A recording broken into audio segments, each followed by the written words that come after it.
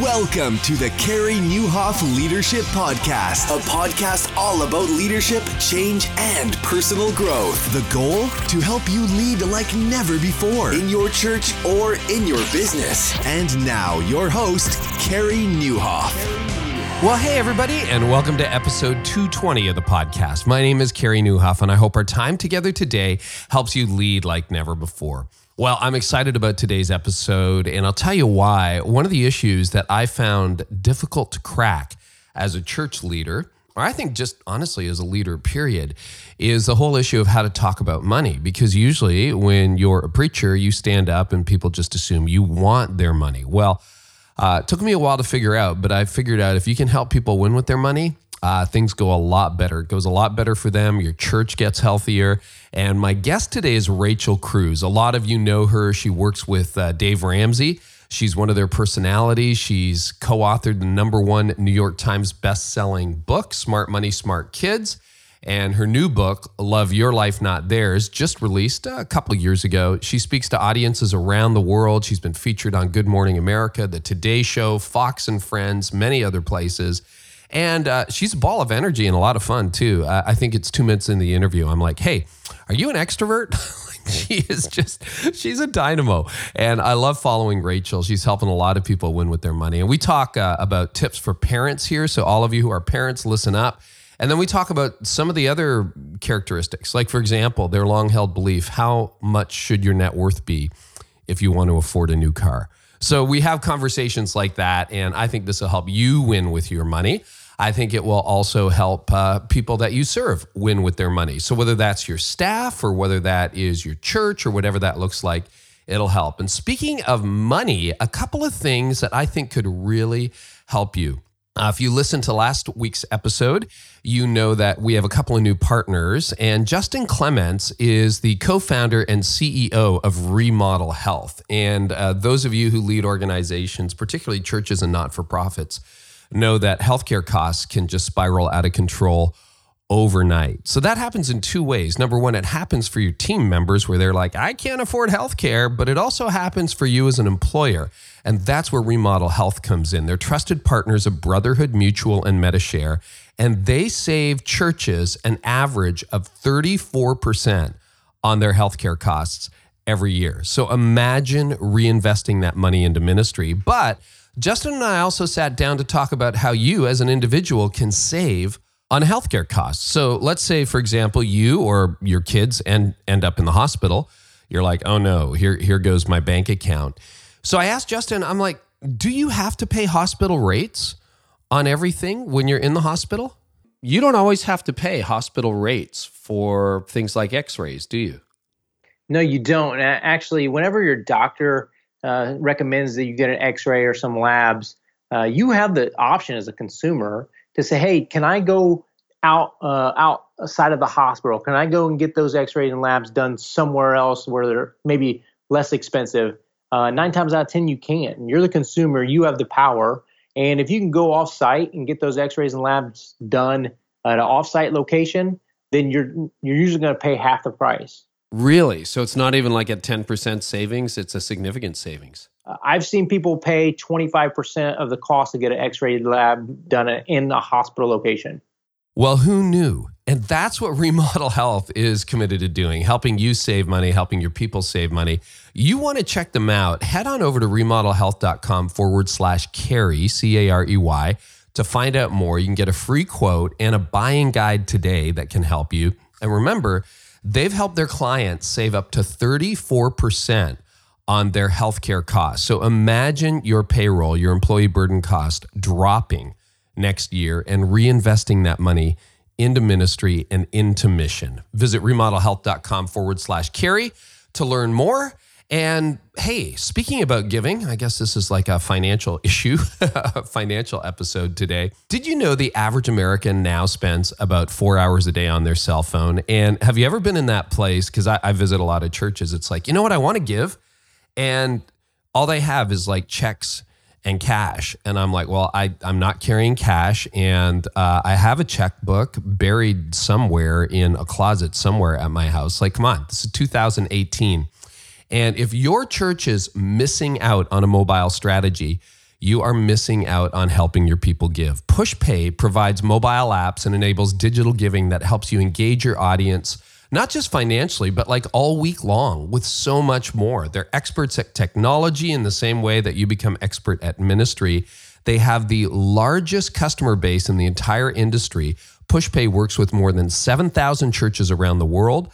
Last year, they facilitated $3 billion in contributions to churches. It's no wonder that so many churches trust PushPay to drive participation and inspire generosity. So if you want to learn more and get your church on top of giving, visit pushpay.com to learn more and see what everyone is saying, and even have a conversation with an expert.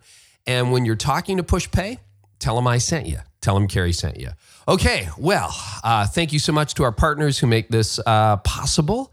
And everything we talked about is in the show notes, careynieuwhof.com/episode 220.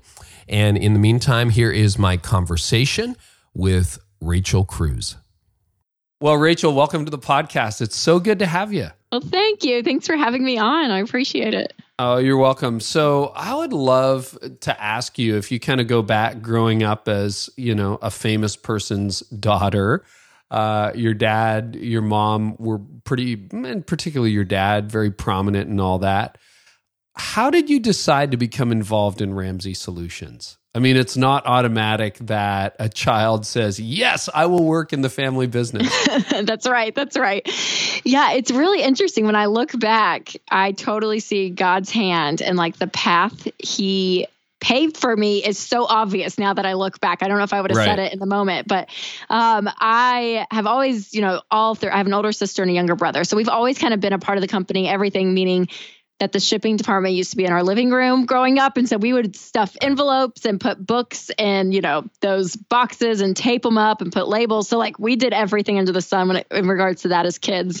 And so we've always kind of been a part of the company. But I started traveling with Dad when I was 15, and someone had this great idea that I should get up in his events and before one of the breaks, pitch the kids' products. And I could have like this whole routine, how it's tough to be Dave Ramsey's kid, and like this whole thing. And so at the time, those events were the Total Money Makeover Arena events. So there'll be 6 to 10 to 12,000 people in these all Saturday events. And so I remember thinking at 15, like, that's crazy. I'm not going to get up on stage in front of all those people. Like, what? And, the more so this person was like, no, you'd really be good at it. And I was like, okay, that kind of could be fun. And Dad was like, you know what? If you pitch these products, I'll give you a cut for whatever you sell at the back table of whatever products you sell. And I was like, all right, like I have enough like utilitarian spirit in me where I was like, all right, this could be a good gig. Let's see. So I did my first event, and Carey, when I got off stage, people were like, how are you feeling? How are you feeling? And I was like, that was one of the most fun things I think I've ever done. Really? And as I learned, I was like, public speaking is not fun for a lot of people, but I enjoyed it so much. And so that was my job for the rest of high school. I mean, I would miss football high school games and travel with him to Cincinnati or, these random cities and speak with him because I loved it that much. And then when I graduated from high school and went to college, I stopped doing all of that because I was like, I want to be at college and enjoy and all of that. And I'd say college is the time that my little financial bubble popped. And I realized deeply the need for this message because I was watching my friends and even peers make these devastating mistakes with their money. I mean, going deep into student loan debt, signing up for credit cards and taking road trips on them. I mean, seeing it all unfold. And I was like, I remember thinking, okay, I'm 18, 19 years old and I don't have all the answers, but I definitely know these basics. And what they're doing is going to cause them so much harm later in life. And that's the moment God started stirring this specific message for me. And so when I graduated from college, I talked to Mom and Dad and I was like, I want to travel and speak and talk to high school students and college students specifically. Because I kind of looked at my dad as the emergency surgeon and I was the preventative medicine. So it's like, if you can get it early, you'll be so much better off. And so I started doing that right out of college. And then now, almost 10 years later, which is crazy to say. I'm married. I have 2 kids. So my message is definitely, grown with me, and my audience is older now. I don't really do much high school or college speaking. But that's kind of where it all started. And it's funny because when people ask me this question, I always go back to this conversation I remember having with mom and dad, because they were huge on if any sibling, if any of us got into the business, number one, they were adamant. They're like, you have to be called to this, because nothing is more miserable than a family business where the family's miserable, because you're going to make everyone else around you miserable. And it's not fun. Like, why spend your life, under the shadow of your dad trying to keep up if that's not your calling, right? I mean, like, that puts you in such a weird spot. You don't want to devote your life to something that you're not called to. So there was really no pressure. If anything, they almost deterred me, because dad was like, and if you do this, Rachel, do you understand that you're going to have to work twice as hard as everyone else, because you're already like 2 levels below in people's expectations. They're just going to expect that you're going to be given everything. And so you have to be early and you got to work late. Like, you got to prove that you're here and that you're willing to work. And so if anything, it probably would have been easier to go off and do something else. Like, it took a lot of work, but I'm so glad. I'm so thankful for that. That's kind of how it all unfolded. Are you an extrovert? I just have to ask you this. Flapping my hands around. I know. Extreme extrovert? Just a little bit. Just a little bit. Do you think that makes speaking easier? That's a good question. I've never been asked that. I mean, my initial response is yes, because I get energy from people. I enjoy people, and that's so fun for me. Where my husband's an introvert, but he's a great speaker. He'll do staff meeting announcements or different things, and he's so funny and so great, but he's like drained after, where I'm more energized by it. So I would think you get more energy from people when you're an extrovert. So I would say maybe a little easier. Now, I wonder, I'm just curious whether that made it easier for you. I used to be an extrovert, then I've been in ministry for 20 years, so enough for that. got beat out of me. But it's interesting. A lot of public speakers, you talk to a lot of preachers, they're naturally introverts. And yes. I love public speaking, but I mean, at 15 to get up there, I mean, I was in radio at 16, so I guess that's not inconceivable. Right. But it was like, okay, so as far lots of communicators listening, obviously if you knock it out of the park at 15, there's some raw talent there. How have you honed your craft as a communicator over the last, 10 years or whatever? One of the best pieces of advice someone gave me early on, and I did it for years, I've kind of gotten out of the habit of it, but is to watch yourself.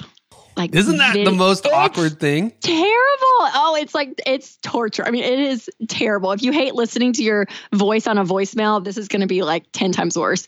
Yeah, but it is the most effective tool, because you're your worst critic. So I'm watching myself and I'm like, oh, that's so annoying. Why am I doing that? Or I'm talking too much with my hands, or I'm saying that over and over. You pick up on so much when you watch yourself. And so for me, that was probably one of the most powerful tools that I did. So that was huge. I had a lady come in, and I guess it was probably for about 6 weeks, and kind of coached me, voice coach, if you will. If you have a deep accent, right? She tries to kind of take that out and that kind of thing. So it's more like accent coaching rather than, did she give you any delivery tips? No, it was more delivery. Yeah. I mean, she said if you had a deep accent, she would help with that, which I didn't as much, which is weird coming from Nashville. But inflection and pauses and that kind of thing. And so that's big. And then shaping your content, which there's hundreds of books out on that. I mean, everyone, there's a ton of writers. Andy Stanley has a great one. And so there's some really great books. And so learning how to weave a good story as well. So it's part of it is the delivery, but then also a big part's the content. And so making that move. And so that's been helpful as well. Back to the thank you for that. Back to the family business part. It's interesting because, I mean, your mom and dad had a tough story, right? I mean, he came to this financial responsibility pretty honestly. But my guess is that a lot of your life, particularly by the teenage years, was on the upside of the story, the recovery. So I'm curious how your parents managed that, because I think in a lot of cases, on the outside looking in, it would be easy to say, oh yeah, it's so easy to be financially responsible, Rachel. Your dad has made quite a bit of money. You didn't really have any needs. How did they handle that as parents? Yeah, that's a great question.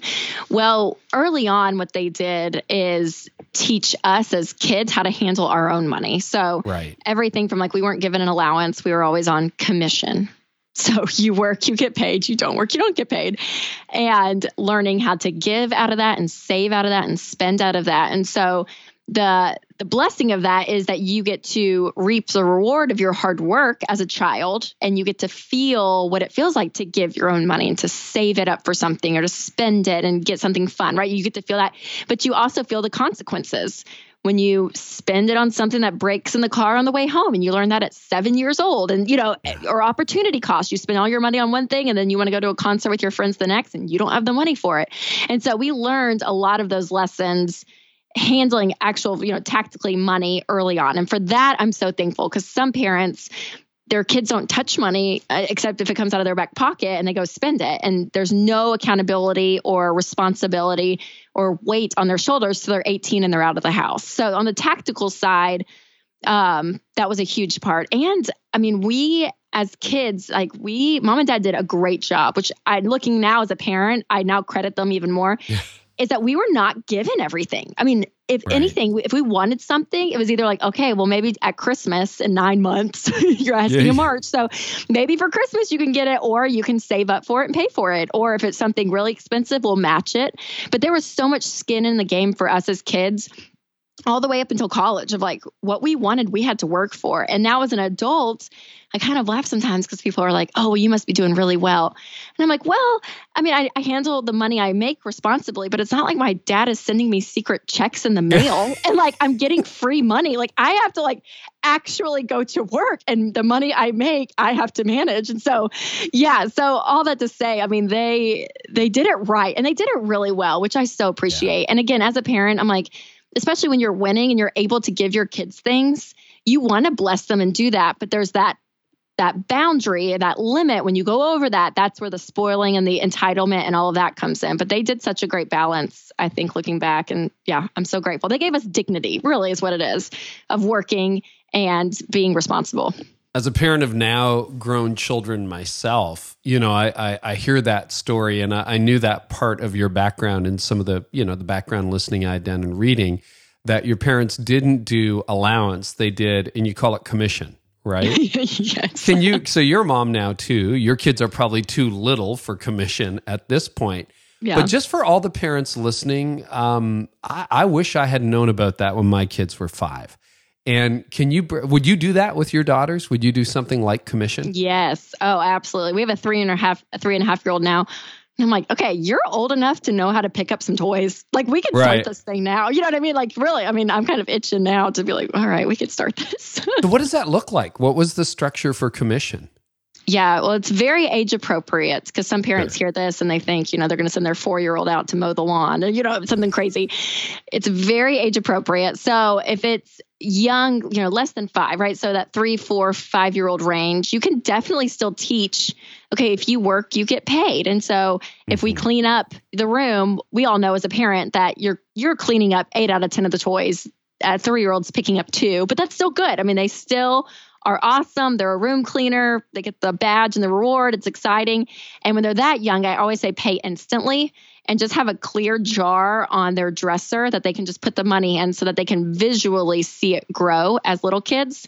And in 2 to 3 weeks, take them to Target and let them buy a $4 or $5 little toy, and just kind of get in the pattern of them associating work and money. And then when they get to be a little older, between 6 and 13, I always say make it a little bit more structured. And so have a chore chart on the refrigerator or something that everyone can see. And they have chores, and everyone's responsible for a certain amount of chores. And at that age too, they start to learn that you don't get paid for everything. So it's not like you're in a little union and you pick up a sock and you get paid. And so there are things that you do because you're part of the family. And there are some things we're going to pay you for, because the benefit of that is, again, all the lessons they learn when they make their own money. And so you pay them once a week at that age. And for us, it was Sunday nights was payday night. And I think just to relieve a lot of parents, we were not perfect at this at the Ramseys. I mean, Dad would forget, oh gosh, maybe 4 weeks at a time sometimes. And then he'd be like, we got to go back the whole month and look, So it's not a perfect science, but the more intentional you are about it, the more of a rhythm that your family gets in, and you get it. And then a little bit older, right, teenage years, I always tell parents, get a student checking account and put some money in. That's what you would normally spend on them as teenagers. And if they want more money than that, they got to get a job. Or they can kind of live on this amount, and that's the amount they have for the month. And they have to learn and with them, right? You're holding their hand in essence through all of this, but you're teaching them, this, if you're going to spend this on food or gas or whatever it is, you have a certain amount of money, because then they learn that money's finite. And once it's gone, it's gone. And so that's, a big thing. But all of those, the little kids up into the teenage years as well, teaching them those 3 basic things, and even getting envelopes if you want, but having give, save, and spend, those 3 money muscles are so important to build as young as you can. No, I'm glad you're drilling down on it, because there's a ton of parents listening, and some of them are looking back on it going, gosh, wish I knew this. Others are like, man, just in time, or thank you.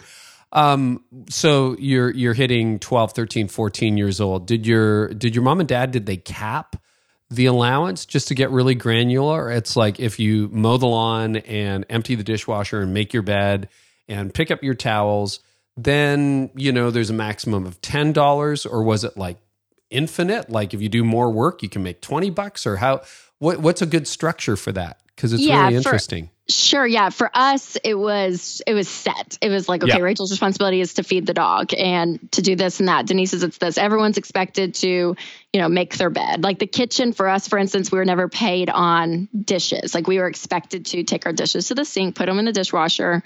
As we got older, we had to wash the dishes, right? I mean, like all of that was like, because you're part of the family. So I'd say as a parent, pick, 4 or 5 things. And then, I think if there was extra stuff that you wanted them to do, like, hey, I'd pay you $5 to wash the car. I mean, you could always throw that kind of stuff in. I don't think it's a big deal. But if you're maxing out hundreds of dollars a week for your kid's commission, I would lower it and max it. Yeah, we're not going to get crazy here. The idea of limits too for your more grown children, like once they get to high school or even college. We put a couple of kids through college recently, and my one son was dating at the time and wanted to get married. And so he's like, how am I going to buy the ring? Like, how's that going to work? I'm like, well, you get X number of dollars a month, figure it out. And so That's right. He worked, that was his university allowance. And he was really disciplined to the fact where, if his soon to be fiance would come over, he would say, that's too much milk. You're not allowed to have too much milk. Now, put it back in the fridge, because he only had so much money for milk that week. And of course, he didn't want to tell her he was saving for a ring. But it's because when the bank of mom and dad is open, all of a sudden, they will do whatever they want. And even clothing allowances for back to school, we figured that out middle of the game in high school. It's like, well, you have $150 for everything. That includes your gym. Just pick a number, Yep, that includes your gym shoes. That includes your coat. And then all of a sudden your kids go from, well, I need this and I need that, to, hey, there's a sale at this store. That's right. They get incredibly. So it was that kind of environment that you grew up in. Love it. Yeah. Oh, 100. I was gonna say our back to school, we would get an envelope of cash. Yeah. And it would be like the 150 or, whatever the amount was. And it was like, all right, Rachel, here's your envelope. And that's it. Like, you get to decide. And so when you teach your kids that, and that's the great part, is parents can be so fearful of big topics in life. And like, how do we approach talking about sex? How do we talk about politics? How do we talk about money, right? All these kind of scary topics. But when it's in the ebb and flow of life, just like that, and it's like, hey, here's your set amount. This is part of your life. You're having to go buy clothes for school. So let's just make this into a teachable moment. And it's not this big budget camp on the weekend that you're sitting with your kids and trying to like force them to do all this crazy money stuff. It's just part of life, and they will learn it and pick up on it. And I'll also say too, with parenting, that more is caught than taught. Yeah. And so your kids are watching your habits as parents as well, and how you interact with money. No, that's a good point. And I wonder, in the early days of our parenting, Rachel, I think sometimes if Tony and I felt tight, that tightness would translate to the kids. And then as we had more money, you almost want to give that surplus to the kids too. And then we had to put a check in our spirit to go, look, whether we have money in the account or not, and even on those days where you may have far more money than you thought you would, that doesn't automatically, you're not helping your kids by giving them too much. Is that fair? Oh, I think so. Absolutely. And again, it's that hard balance, because, the famous line, I want to give my kids a better life than me, right? I mean, like there's these things that we have with our kids that we love and you can do those things. I think you can, we went on great vacations. That's one thing mom and dad kind of splurged on. We always grew up going, once I was like in middle school, high school and on, we didn't go on vacation for good part of my first year because they were broke. But as they started making money, that was one part that they loved to bless us with, were great vacations. So like you'll find your niche of like, okay, there's a way we can bless our kids and have fun with them. But gosh, it gives them a disservice and almost a sense of entitlement when every time they ask for something, they're handed it, or you as a parent just continue to give, because that's what they're learning, the lesson that there is no limit, there is no boundary. And I meet 30-year-olds that think that about money still, right? And that's a scary thought, but you could go into the debt topic. That affects so much of our habits. But as parents, when you give them that boundary and that limit, it's a gift in and of itself, really. So I want to switch to talk about messaging. So you look at Ramsey Solutions, what your dad does with the radio show, the books that you've written together, the books that you've written, the public speaking you do. To a certain extent, does it ever feel like you're saying the same thing over and over and over again? There seems to be, the radio call-in show, it's not like people are inventing new money problems every week. I'm sure you get a few curveballs. Right. But is it a bit like being a personal trainer? It's like, hey, Carey, if you stop eating those triple cheeseburgers and you get on your bike or get on the treadmill, guess what? The magic happens. You lose some weight. And how about doing some push-ups? And the point, I guess, where this question is going is, first of all, there's probably some problems that just keep surfacing. So if you had to list the top 3 or 4 things that you hear about day in, day out, decade after decade now, because you've got decades of track record in this. Yep. What are the big 3 or 4 that, and pastors listening and leaders listening, you're trying to help your congregation or your team financially as well. This is what they're struggling with. Yeah. Oh, absolutely. I would say one thing I see from people a lot of the time is that they're just not intentional with their money. Like the idea of doing a budget is so foreign. And this idea that we're going to just live paycheck to paycheck, we just pray nothing scary pops around the corner and it's going to cost, X amount of dollars. And they just live on the edge. A lot of people do. And 80% of them, nearly 80%, technically it's 78% of Americans live paycheck to paycheck right now. And so people are just not intentional with their money. And it's amazing when you can sit down and actually give every dollar a name before the month even begins and you make a plan for your money, how quickly a lot of your money problems go away because you, number one, know what's going on. Number two, you're planning. And number 3, you're in control. You're not just spending just to spend. And so that's one problem. It's just people not being intentional. I would also say a lot of discontentment. And I'm seeing that. I think it's kind of on the rise. And I think social media has a part in that. I think certain kinds of TV does too. I don't know exactly what it is, but there definitely is still this spirit of keeping up with the Joneses and always just wanting, the new iPhone comes out and all of a sudden you hate your phone and you have to have the new one, right? It's just this spirit of discontentment that is getting people, which I would say would be the third thing, into deep debt. And debt is something that has been around for obviously decades, but it's continuing to climb with the student loan crisis on the rise. Credit card debt is now rising back up since the recession. And so it's just, you're seeing people continuing not to have patience for things, and having that discontentment plays into it, thinking that, okay, this thing will make me happy. If I can just have that thing, everything will be okay, and not having the discipline to save up and pay for it. Or like we were saying earlier, they're not intentional living paycheck to paycheck. So if an emergency does happen, a credit card is their safety net, which is scary. But they fall into that. And so I would say those things: not being intentional, discontentment, and debt. We could talk about saving money. We could go. I could list more, but those are the big. I would say those are the big things. Everybody's heard the term paycheck to paycheck for years, for decades. The question I have is, technically, what do you mean by that? Because people say, we're living paycheck to paycheck. So if you had to say, no, this is what that means, at least in your mind, or, according to Ramsey Solutions, just so people know, oh gosh, I guess I'm living paycheck to paycheck, or maybe I'm not, or how much of your church is living because we've got a lot of people trying to raise money every weekend and trying to get their people to give. And if you're living paycheck to paycheck, that's a tough one. So what does that mean? Absolutely. I mean, it would literally mean that if you don't have a paycheck coming in on the 15th or the 30th, you don't have you don't have money to pay bills. Like there's like 4 out of 10 Americans can't cover a $400 emergency right now. So there's no savings. Wow. And once the paycheck comes in, it's scattered throughout the bills, and that's all they have. And they're waiting till the next paycheck to pay the rest of the bills, whatever comes. So there's no cash reserve. There's no, again, 4 out of 10 Americans cannot cover a $400 emergency. It used to be a $1,000 emergency, and now it's gone down.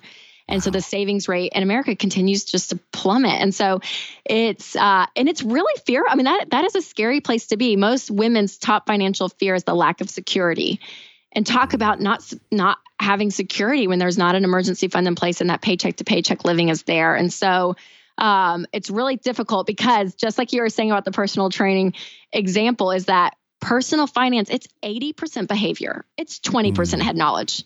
To lose weight, right? Like you're saying, eat less, exercise more.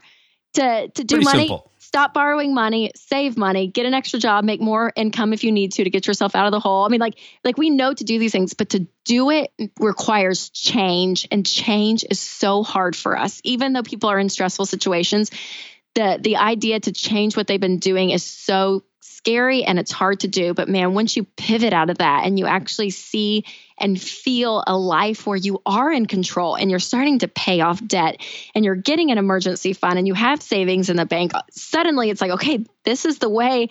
I feel like, and it's all scripture based. I mean, it's really how God calls us to live. And you start to really feel like a good steward, and you're able to do the things that you want to do as well. And that's everything as shallow as going on a great Caribbean vacation to the things that you value deeply, like giving. And I'm so glad you hit on that, because it's true. It is so hard for people to give because they're not in a financial position. And so we really push churches to think about, what could the people of God do for the kingdom of God if they didn't have debt?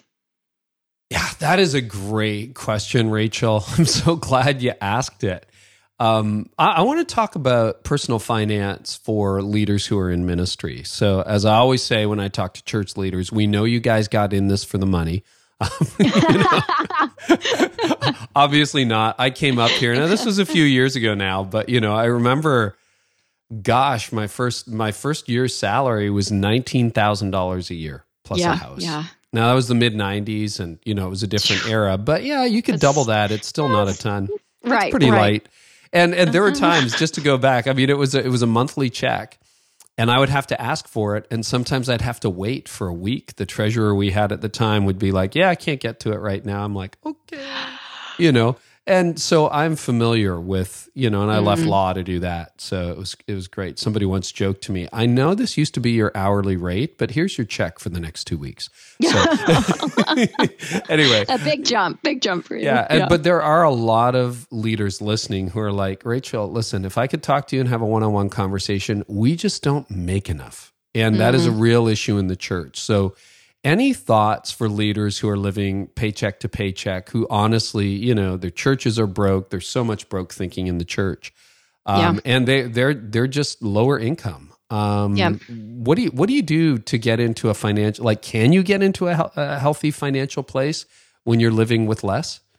Yes, absolutely. And your life just may look different, and there may be different seasons of sacrifice. And honestly, my advice would be if I was talking to a teacher as well, right? I mean, take the occupation out of it. I look at the math part and say, okay, here's your income, here are your expenses. And so number one, if you're not living on a budget, do that. Go to EveryDollar. It's one of our budgeting apps. It is amazing. And do a budget. Because when you do a budget, we always say, and it's true, you feel like you got a raise. Because you're like, oh, wow, okay, it's not as bad as you think it is. And you actually have a plan for where things are going. And it's amazing the control you have. And so if you haven't done that, I would say, number one, do a budget. Because number two, what it's going to reveal is, do you have an income problem? Do you have an outgo problem? And usually for people earning less, usually the income side. And so what do you have to do for just this season of your life to be able to get your family out of debt and have savings in the bank. And so that's a window of, for some people, 24 months to 3 years. But there may be things that you do uncomfortably to get yourself in a place where there's at least stability, because the last thing I would want is that living paycheck to paycheck to living just thinking, okay, well, debt's just going to have to be a part of my life, and it is what it is. And if something bad happens, I don't know what to do, right? So you're actually creating a plan, and you're tangibly going after that. And so it's uncomfortable, and it's not fun. But I will say this as well: it is so worth it. Yeah. It is so worth it. So even if it's an extra job and you're driving Uber at night for 2 nights a week or whatever it is. Yeah, just to dig out of the hole. Just to dig out of that hole. Yes. And I'm not saying you have to go, fund your retirement every year out the wazoo, right? Like, we just do one step at a time. And that stability, that stress that you're no longer a slave to the lender is one of the biggest burdens that can be lifted. It's amazing the freedom that you feel when money is not the issue in your life constantly on you, right? I mean, Jesus said it's hard to serve two masters. And so getting yourself in that place, which again, it's so easy to say over a microphone right now, because the sacrifice part is the difficult part, but for short-term sacrifice for long-term gain is so worth it. Yeah. And I mean, your shows, all of your platforms, I mean, I can't tell you the number of times very average families or below average income families are like, we just burned through, paid off $80,000 in debt, or it's ridiculous to see what can happen.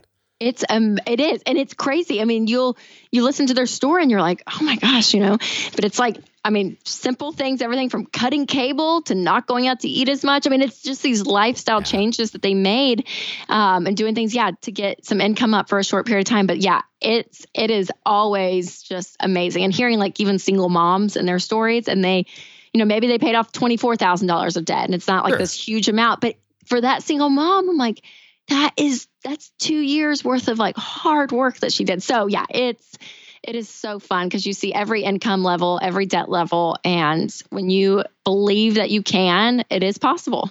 We talk about for a minute cars and car payments. So I think I heard your dad say, and this may be a little bit dated, but or it could be inaccurate. It could be apocryphal. The internet. It's so reliable. Yeah, that's right. That's right.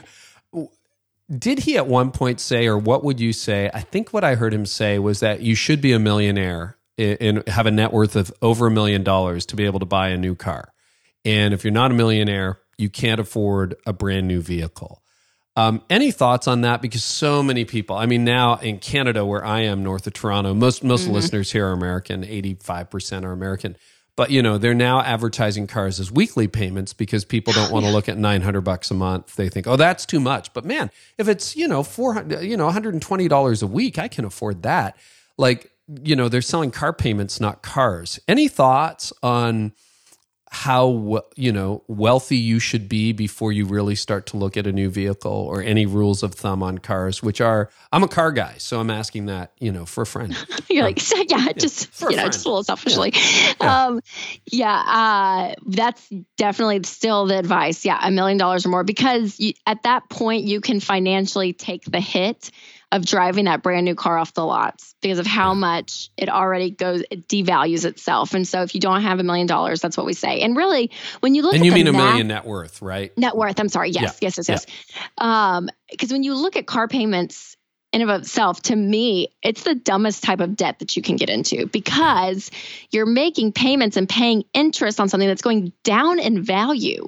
And you are taking out a loan on, again, something that's going down in value.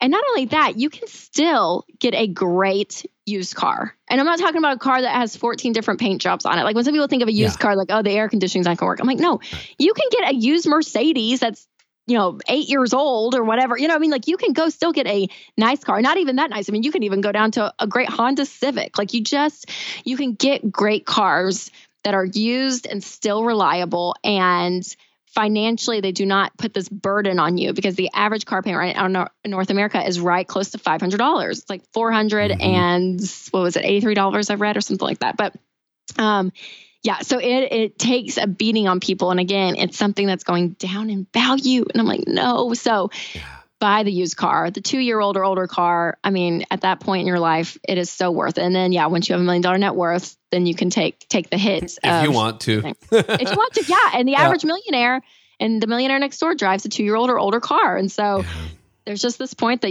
you can still enjoy great cars, but it doesn't have to be the brand new one coming off the lot. Personally, I haven't purchased a new one in 18 years because the last gosh. one I bought was a lemon.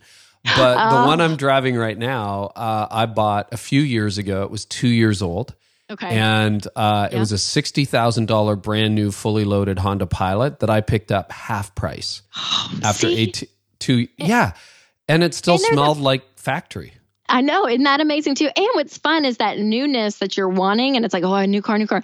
You still get that in a used car because it's still new to you. And so, that itch is a little scratched when it comes to that. So, yeah. Yeah. No, that's good. Broke thinking. It's something I see a lot in the church. This idea that cheap, because there's a difference between cheap and effective, right? I hired a contractor once and I really liked the hammer he had. I'm like, I don't know anything about tools. I'm like, tell me about your hammer. He says, oh, it's a good one. He says, I'm too poor to buy cheap, which I've never forgotten. Interesting. Yes. I buy it once. I'll have it till I'm 70 years old. It's a really good hammer. Churches don't always think that way. A lot of pastors are frustrated with the cheapness in their congregation. And frankly, a lot of people who lead in the marketplace, they got lots of staff who are just drowning in debt. How do you overcome broke thinking? This idea that cheap is better, that we shouldn't fund the kingdom. You already said it, right? We want people funding the kingdom with the money that God has given them, not drowning in credit card debt. Any tips for leaders on how to cure their church of broke thinking? Well, you have to renew your mind, right? When Scripture talks about that's truth. And so for us in our message, we found that's effective is that not only do you have to understand what's going on, but you have to get mad at your situation. And so when there's this broke thinking, but everyone's okay with it, and it's just going to be how it is, and that's just how it is. There's not a lot of passion, not a lot of drive to change, and so people have to get to a point in their own personal life where they're like, I am sick and tired of living like this. I am sick and tired of this being my life. I have got to do something different. So you have to get to this visceral point that you're willing to change, and so I would say that, and I would also say, opening up Scripture and you look through Proverbs, you look through, books. And when Jesus talks about money, which is a lot, actually, the whole Bible talks about money more than heaven and hell combined. And so you go and you see, okay, God, what do you have to say about this? And so being able to reflect on that hopefully gives some energy to people to say, okay, this is how it's supposed to be. This is what it's supposed to look like to steward the resources that God has given me. And this is what I'm supposed to be able to do. And there's freedom in that. But I would say, first, there has to be some emotion behind the change of why to change. And then going to the best instruction manual that we have. You work with a lot of church leaders. Are there any particular issues that you see Christians struggle with or pastors struggle with more than other people? Or no, we're all just human beings? I would say overall, we're pretty much just human beings because the statistics in the church look the exact same as statistics you read in the Wall Street Journal, right? I mean, there's not much of a difference, any difference really, in the mainstream world versus in the Christian world.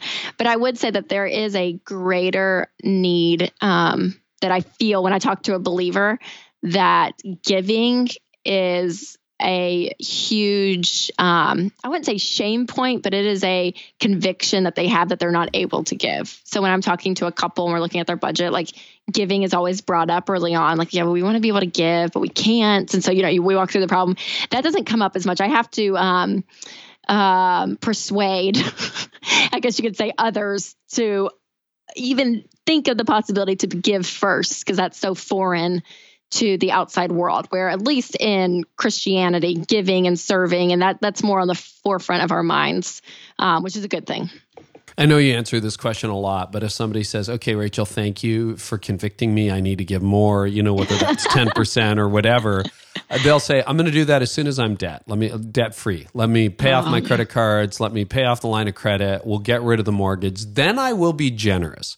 What do you say to that?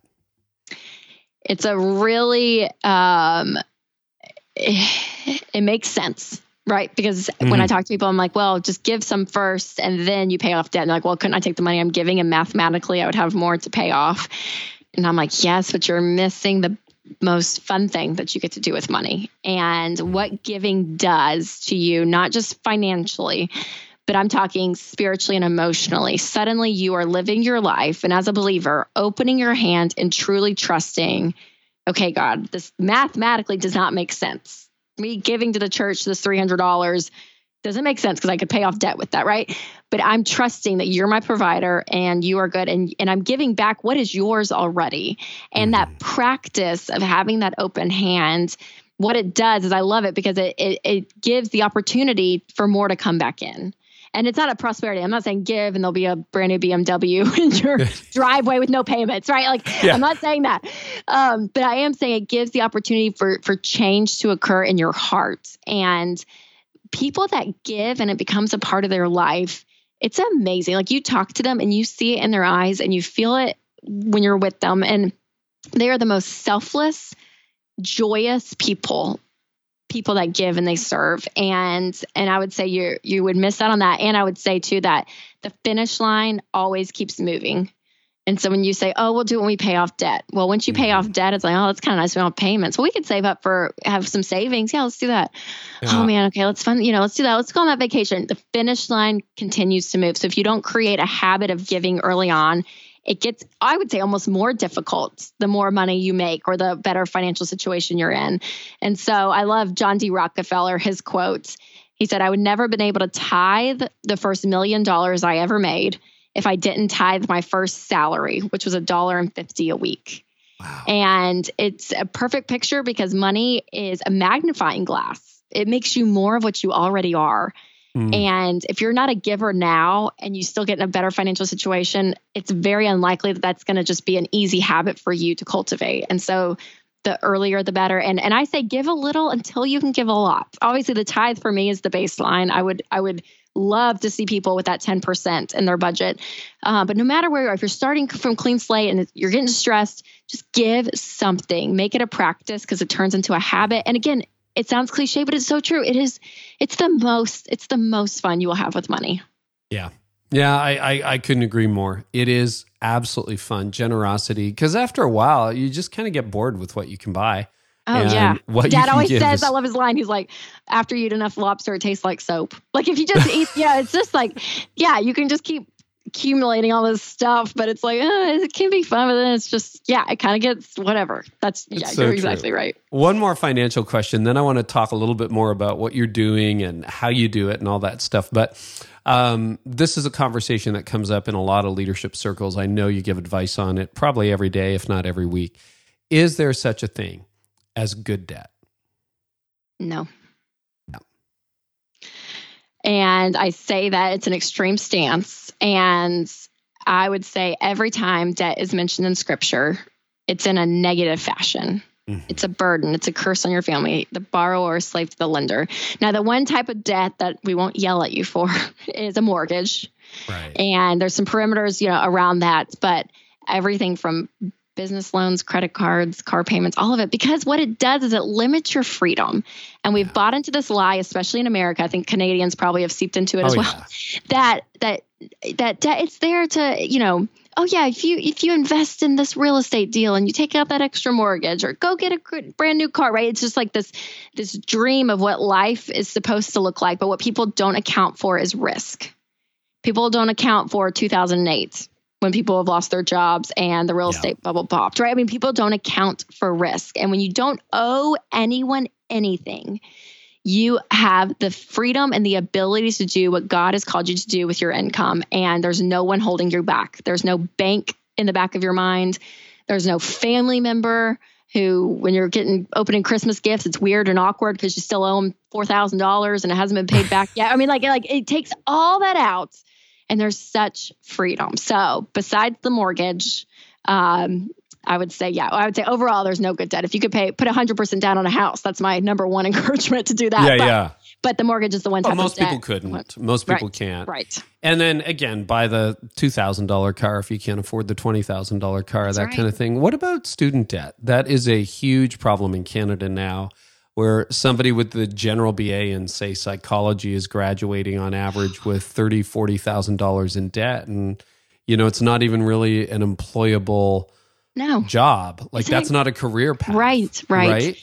So, oh gosh, what would your advice be? It's like, well, Rachel, I just can't even get an education unless I rack up 20, 30. My parents don't have it. Now what? Yes. The student loan crisis is one of the most frustrating parts of what I talk about, because what's crazy is that we have become so stupid about education. Like the dichotomy of that, like people lose their minds and they do exactly what you just said. And they'll go to private schools and they'll just go anywhere they feel like it. And they'll go to a school that's $20,000, $30,000 a year and they're getting a degree, an undergrad degree in English. And they're going to go be a teacher making $32,000 a year. And it's like, what? No. So you have to think. So what I tell parents, and it's usually my message to parents, some 18-year-olds are smart enough to get it, but most of them aren't. They live in the moment. So as a parent, number one, you are not a bad parent if you cannot pay for college. Right. There's been this theme through our country that college is an entitlement, and it's not. College is a blessing. It is not an entitlement. And so you are not a bad parent, number one.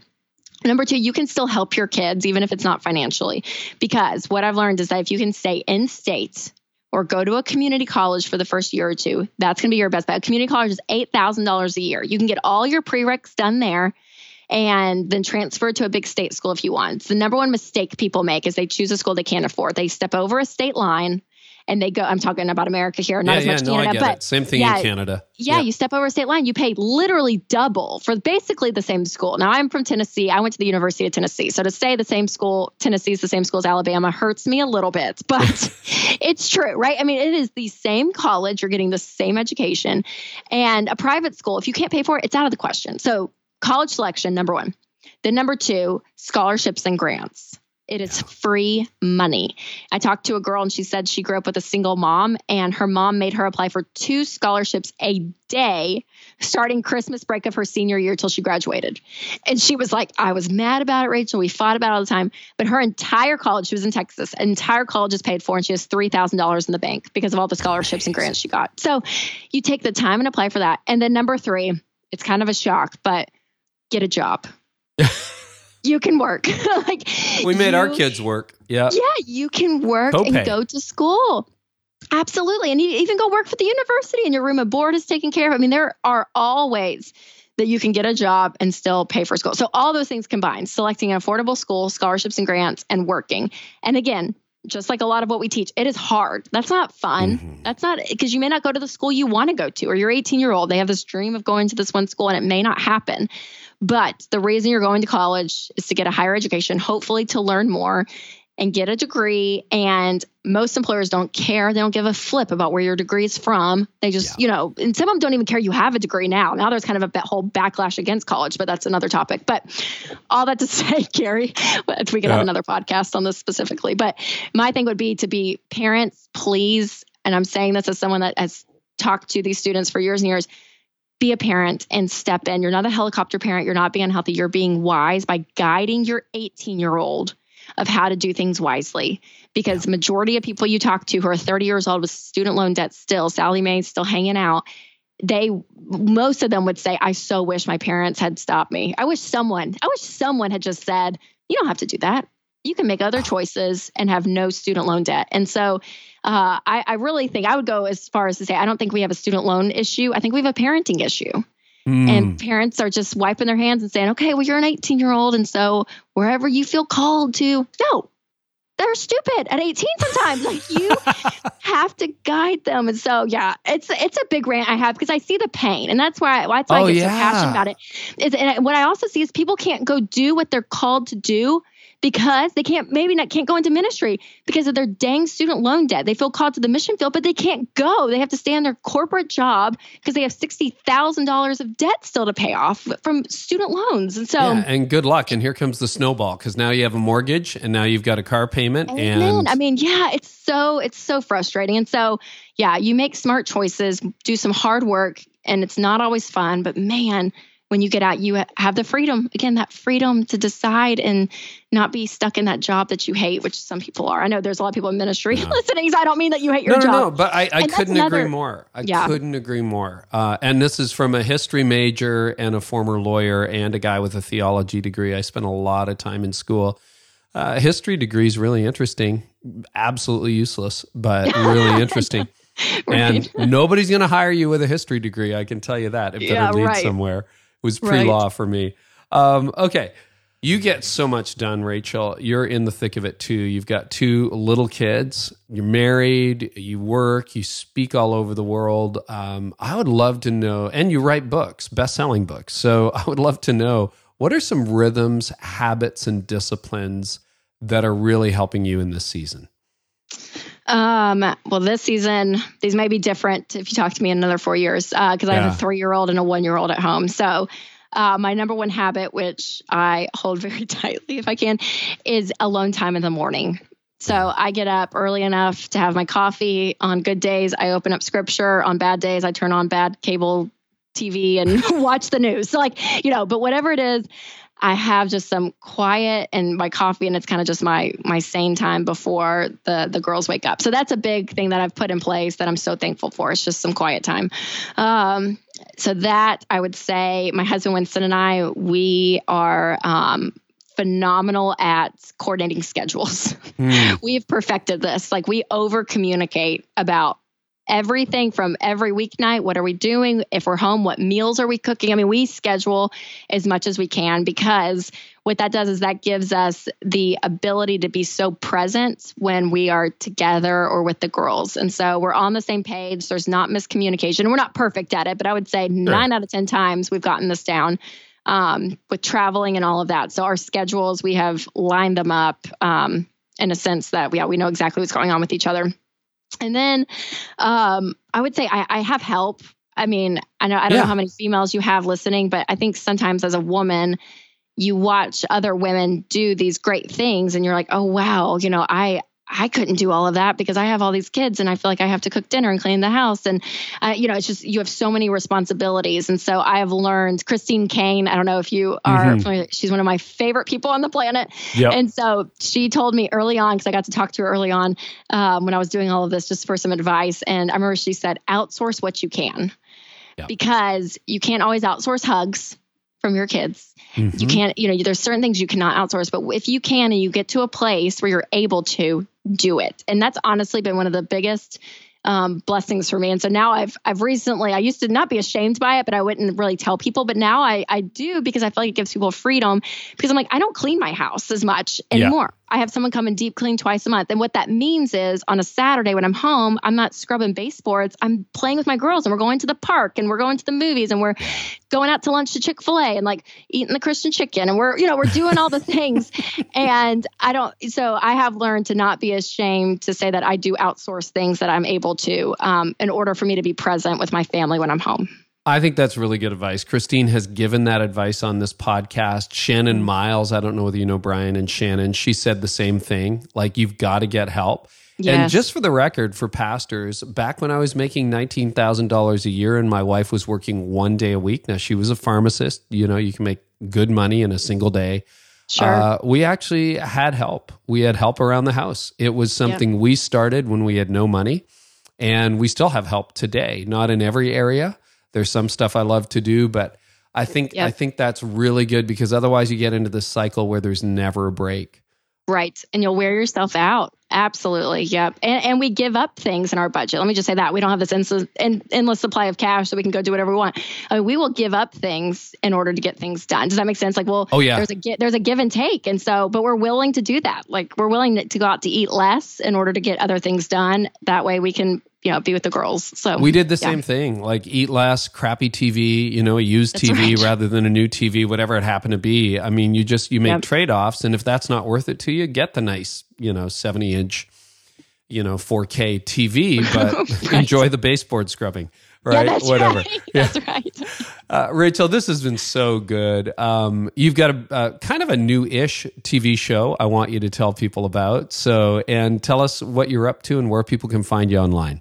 Yes. Well, we started the Rachel Cruze show. I had a video blog for years that I was doing and creating content that way. And so we kind of formalized it and tested it and all of this stuff about a year ago. And we got great viewership. So we're like, okay, this will work. So we started this formal 30-minute show. It's on YouTube and Facebook right now. And it is so fun. We talk about everything from money, which is the primary thread through the whole episode, but it's things about getting a couple out of debt, to budgeting, to grocery store hacks, to how to make your kids' Halloween costume on a budget. I mean, like it's everything under the sun, and it's been so much fun. We've really had a great time doing it. And yeah, our whole premise is about taking control of your money and creating a life that you love. And so hopefully we'll give you content to help assist with that. And then, yeah, other things. I mean, we're traveling, live events. So everything's on rachelcruze.com.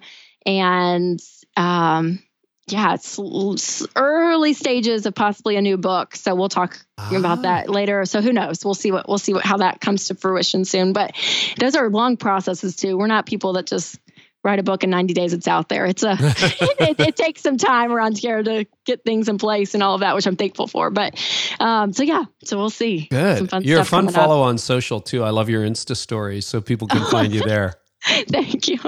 It's pretty real. I love it. Is that your favorite? What's your favorite social right now? Mine is Insta stories for sure. Yeah, I would say that Instagram and Insta stories. I've gotten off Facebook. I honestly haven't had. I have my personal account, so my professional account.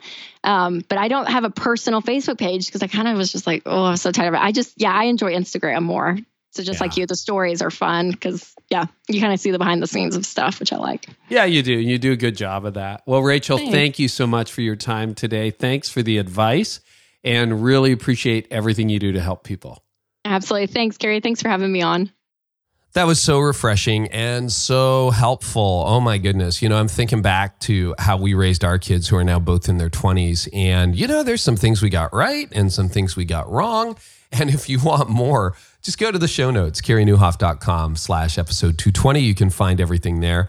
To all of you who haven't subscribed yet, and I know that's a tiny percentage. Most of you are subscribers, but there's about 20% who haven't subscribed, according to the statistics. You can do that for free. We're on every major platform, Apple Podcasts, Spotify, anywhere you get your podcasts, and it's free. Thanks to partners like PushPay and Remodel Health. We're able to do this and bring you, hopefully, quality shows. We would love for you to subscribe and maybe even leave a rating and a review. And here's what we've got on deck for you in October. I've got Levi Lusko coming up, Patrick Lencioni, and next week, Max Lucado. Now, this was a delightful conversation. We had a lot of fun. We went all over the place. And a bunch of times in the interview, he's like, wow, nobody's ever asked me that before, which is so much fun for me as an interviewer. Here's an excerpt from next week's episode with Max Lucado. He encouraged me. He said, you need an activity that you can really pour yourself into that has no consequences. If you blow it, that's okay. And he said, do you have anything like that? And I said, no, everything I do has consequences. The book needs to be a good book. The sermon needs to be a good sermon. The staff needs to be healthy. The meetings need to go well. So everything has consequences. My kids were small. I want to do a good job. So he said, you need something that has if you blow it, there's no consequences. And so I took up golf. We also have a couple of bonus episodes coming up for you this month. So, we're trying to do more than just one a week. So hang on for those. And again, if you subscribe, you get it all for free. Make sure you check out PushPay and see what they can do to help your church give. Visit pushpay.com. And if you're interested in saving, say 34% on your healthcare costs as an employer next year, visit remodelhealth.com/Carey and learn more. And I just want to say before we go today, thank you to everybody who made the launch of Didn't See It Coming, my new book. So just overwhelming. Actually, I can't believe the book is doing incredibly well, after a month after it was released. And man, since August, this thing has just caught fire. But the most rewarding thing about it, it's hearing your stories. It's people who are saying, I didn't realize I was a cynic. Oh my goodness. It's like, wow, I'm burning out. I find hope. Or pride has kind of gotten a hold of me and I'm dealing with it. It's reading all of your stories, seeing your stuff on social. It's amazing. You can just search the hashtag Didn't See It Coming book. You'll see people talking about the book. It is available everywhere books are sold.